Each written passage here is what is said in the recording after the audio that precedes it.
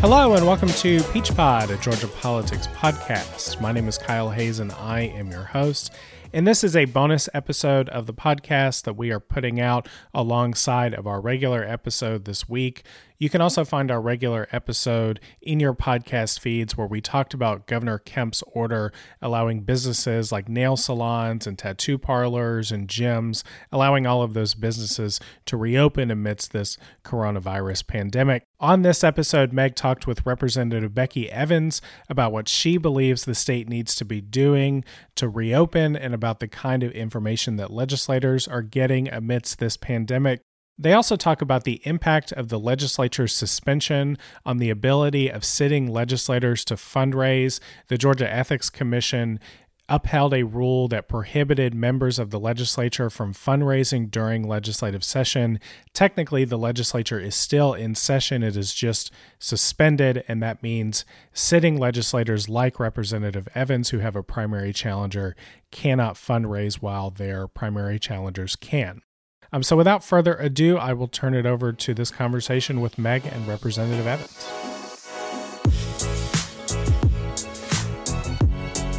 On the podcast today, we have Representative Becky Evans from Georgia House District 83. She'll be giving us a little bit of a scoop on what's going on with COVID-19 in the legislature, as well as what it's like to have a campaign in these very difficult times. So welcome to the show, Representative Evans. How are you doing?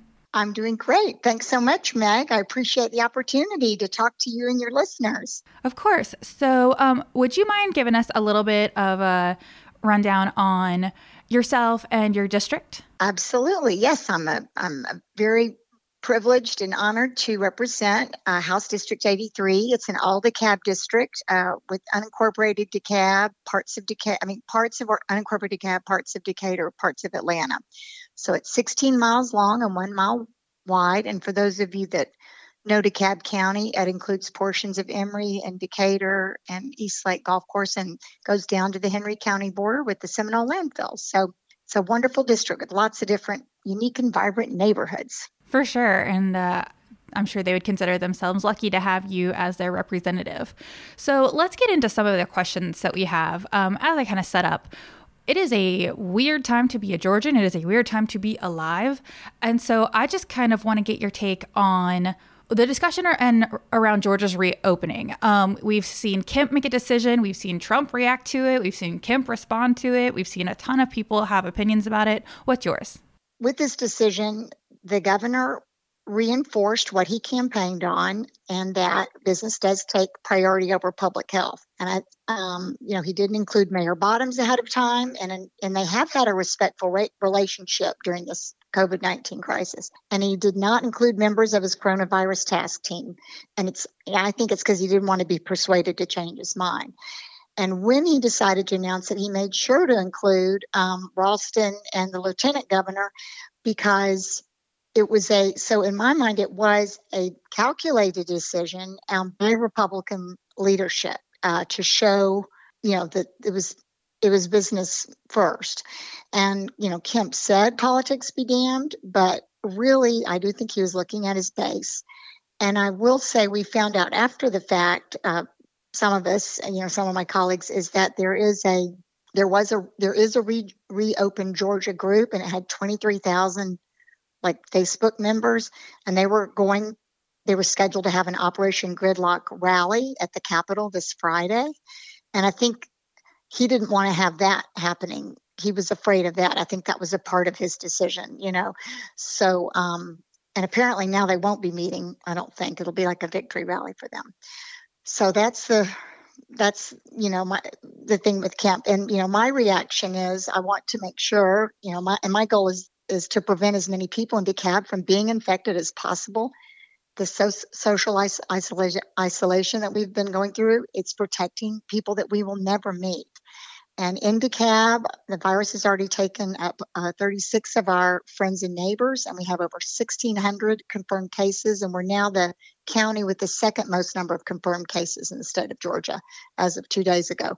And of course, as we all know, due to lack of testing and the fact that people can be asymptomatic, we really know that we have many, many more cases of that. So we're making these political decisions in absence of science data points. And the other big point is we haven't seen a 14 days decline in the cases as was suggested by the White House. So it's definitely too soon for this reopening.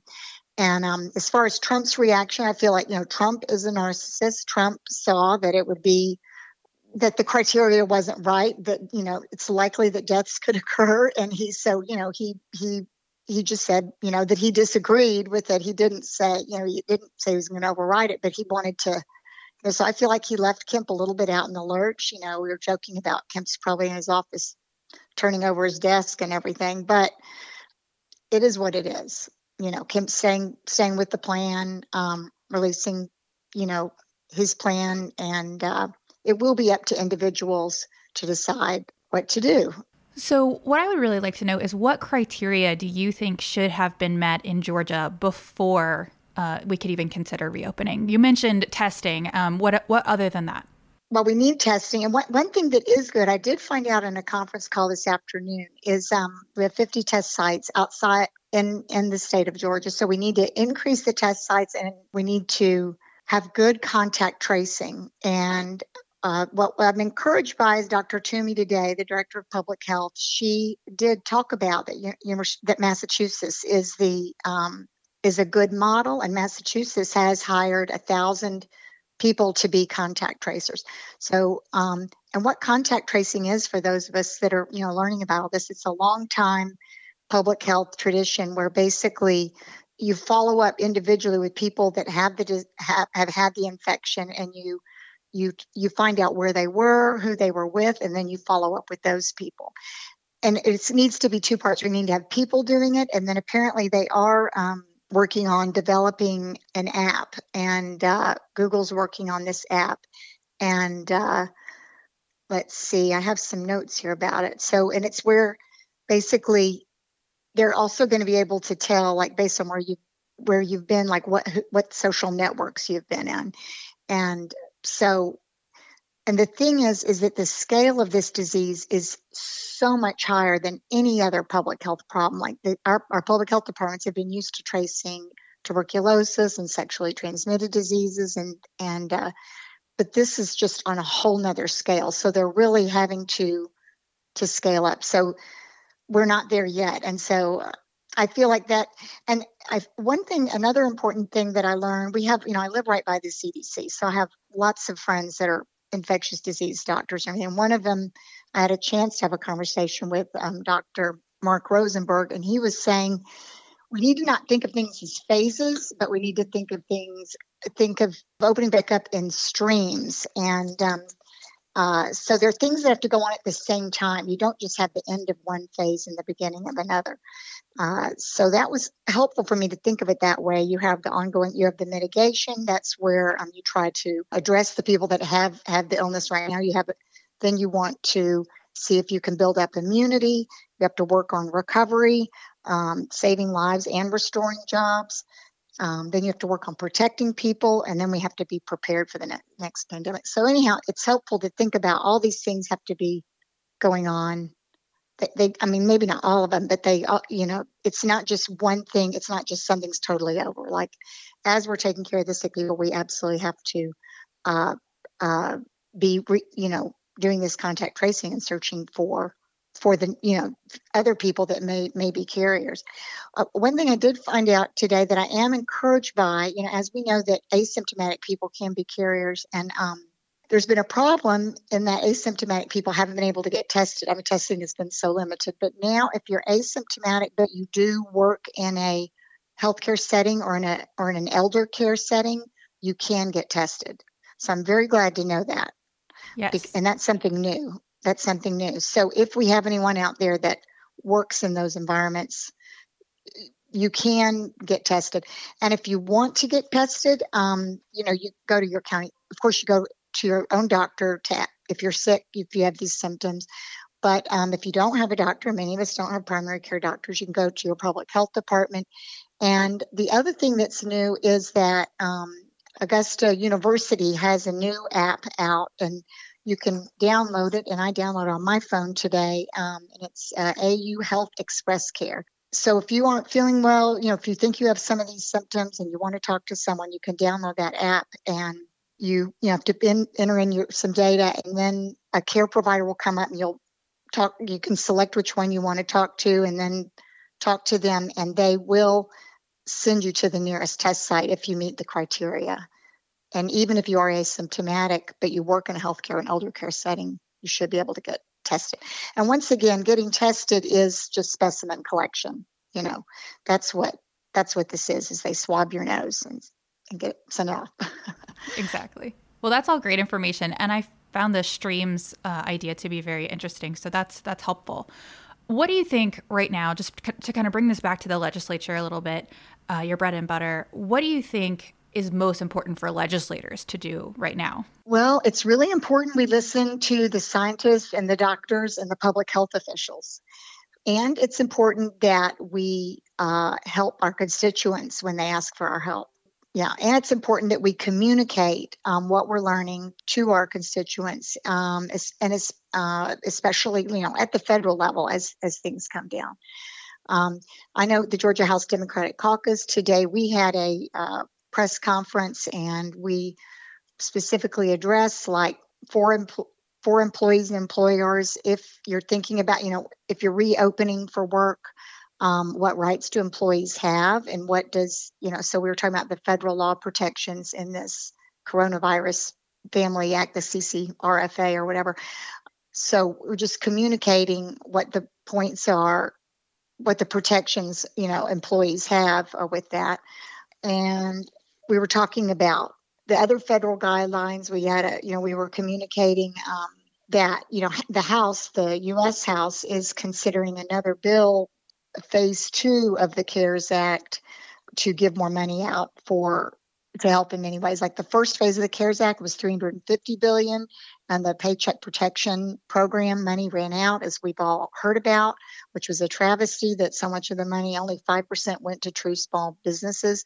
So in this phase 2, there'll be $484 billion, $310 billion for the Paycheck Protection Program, where they apply through their lender. And then there also will be $75 billion for hospitals, $25 billion for testing, and $50 billion in emergency disaster loans. So these are things where I'm getting ready to have a town hall tonight, and I'm going to be communicating, some of these updates out. And then finally, the most important thing is the one responsibility state legislators have is to vote on a budget. And unfortunately, our revenue forecasts have been shattered by this pandemic. And so when we go back, we'll have to. I actually don't know what we're going to do about the 2020 budget, which ends at the end of June. I don't know if because we won't meet our budget, we won't meet our revenue goals. So I don't know if we'll borrow from reserves or what. And then we have to vote on a new budget for 2021, which is going to be so hard. But we're going to have to cut a lot. And I know people are working on that. But anyway, so that's some of the roles of the state legislators. Gotcha. So you mentioned already the budget. What other, or do you think there are any large scale policies in addition to what you already spoke about that need to change or need to be made in light of the novel coronavirus's impact on people's health and the economy, particularly in Georgia? Well, absolutely. We need to expand Medicaid. Georgia is still one of the few states that hasn't expanded Medicaid. We've left money on the table, billions of dollars on the table, where we're paying these, taxes, and other states are getting this money. And if we had Medicaid expansion, we would have more people would have health care. It's unresolved when people, testing has been free. All the insurance policies have, agreed to have testing be free for the coronavirus, but the care, if people are in the hospital, there are so many people that are not covered that are getting sick. It's very serious for our hospitals and anyhow. So expanding Medicaid would be the number one policy goal. And that's why, please, all of your listeners, if we can help flip the House, we have to have regime change in order to expand Medicaid. Our Republican, colleagues are just not going to do it. And we've got to have a majority so we can get that done. That's the number one issue that I can think of. So let's switch gears a little bit. Let's talk about campaigning, because I know you have a primary opponent. So how has campaigning been impacted by the novel coronavirus? Oh my goodness. What means that my dining room home office, campaign office, I'm all alone. I don't get to have anyone come in the house and help me here. So I miss the human contact, but we're using Zoom for meetings. That's been helpful. We've had to up our technology game. The big thing is when I ran in 2018, I really loved canvassing and I loved meeting voters in the field. I mean, or at their homes, at their doorsteps, and I love that human connection. And so I don't have that this time, and I miss that very, very much. And I miss the in-person town halls. As a legislator, I love to hold town halls because, I prepare what I'm going to say, but then I get to take questions from the audience and see what's going on with them. So basically the big change for my campaign this year in 2020 to 2018 with the pandemic is lack of, one-on-one human contact, voter contact. So we're trying to do more with phones. That's been hard because a lot of people we don't have good phone numbers in Vote Builder. So you're probably contacting 1 out of every 5 voters. But yeah, those are some of the big differences. Gotcha. I understand what you mean about the social contact thing. Campaigning is one of the things that I like to do for fun too. And while I focus on tech, so I am more behind the scenes and have way less of the contact, I still at least usually have some. So I completely understand what you mean by that. So one of the things that we know is going on is that Georgia leadership has upheld the existing fundraising ban because the legislative session has been suspended, but it has not officially ended. So how is that affecting your campaign? And is there anything you can do to mitigate those effects, especially considering you have a primary coming up? Well, thank you so much for asking that. I knew I had a primary opponent last summer, so I feel kind of lucky about that. So I was able to fundraise this fall, and so I'm going to have to replenish my coffers. But I do feel fortunate that I have enough money to conduct a campaign this spring and early summer. And some of my colleagues didn't know they had competition till later. So I'm at peace with the decision. It was a state, Georgia Ethics and Transparency Board, and I do understand they really couldn't change the law. I mean, it's just they couldn't do it. So I'm not losing sleep over it. One thing that was good, the decision they did make, is that people could loan themselves money and then they can fundraise for it where we can go back. But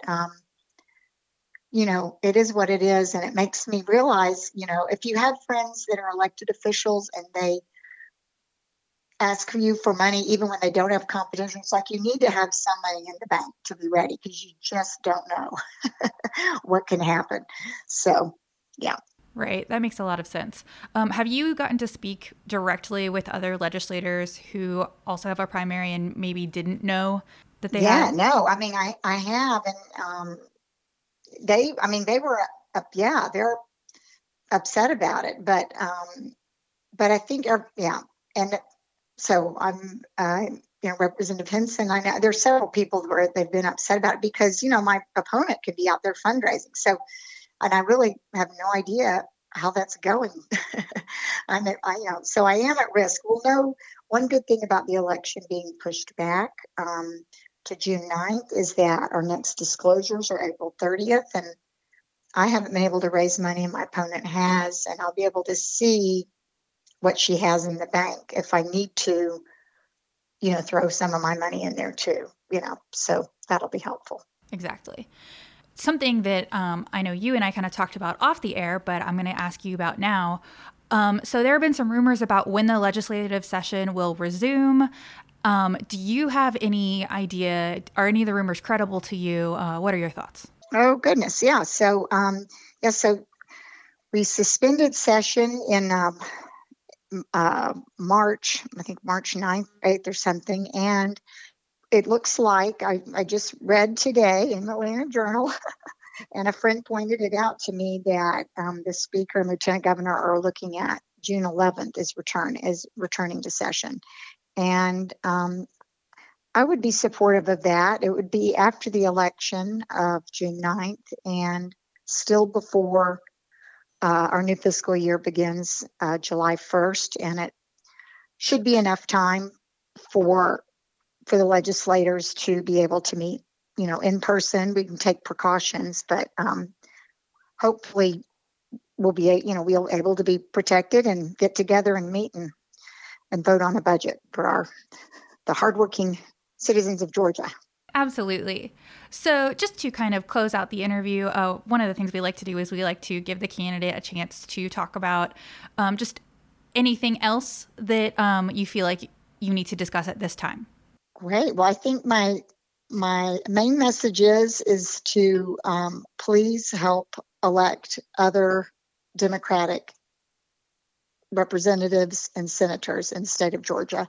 The Democratic caucus has good leadership. We are 180 seats in the House, and in 2018 we flipped 11 seats, and we're at 90 is, the constitutional majority, or 91. So we need to flip like 16 seats in order to have a majority. So please go to the Georgia Democratic Party to learn about what you can do to help us elect more Democrats throughout the state of Georgia. And where can we find information about your campaign? Oh, thank you so much. Yes, so my campaign is BeckyEvans.com. I would love for you to come to my website, and you can email me from there, or you can email me. I can tell you, Becky at BeckyEvans.com. Yes, and then you can follow me on Facebook at Becky Evans for Georgia House, and on Instagram at Becky for Georgia, but Instagram and Twitter, Becky for Georgia. And I would love to have you join me there. You can join me at my first town hall tonight. You can go to Facebook Live at 7:30, and I'll be broadcasting from my home to yours on these issues of the day. Yeah, and then I would just also say, everyone, please stay safe, stay healthy, take care of yourself, and let your own representatives know if they can be and how they can be helpful to you during this time. Well, Representative Evans, thank you so much for coming on the show. It was a pleasure speaking with you, and I hope you stay safe and well. Thank you so much, Meg. I appreciate the opportunity. That's our show for today. If you like what you heard, subscribe to Peach Pod. Thanks as always to our fantastic interns, Olivia Bauer, Peyton Childers, and Kelly Dobso for their help researching this episode. Until next time, take care, y'all.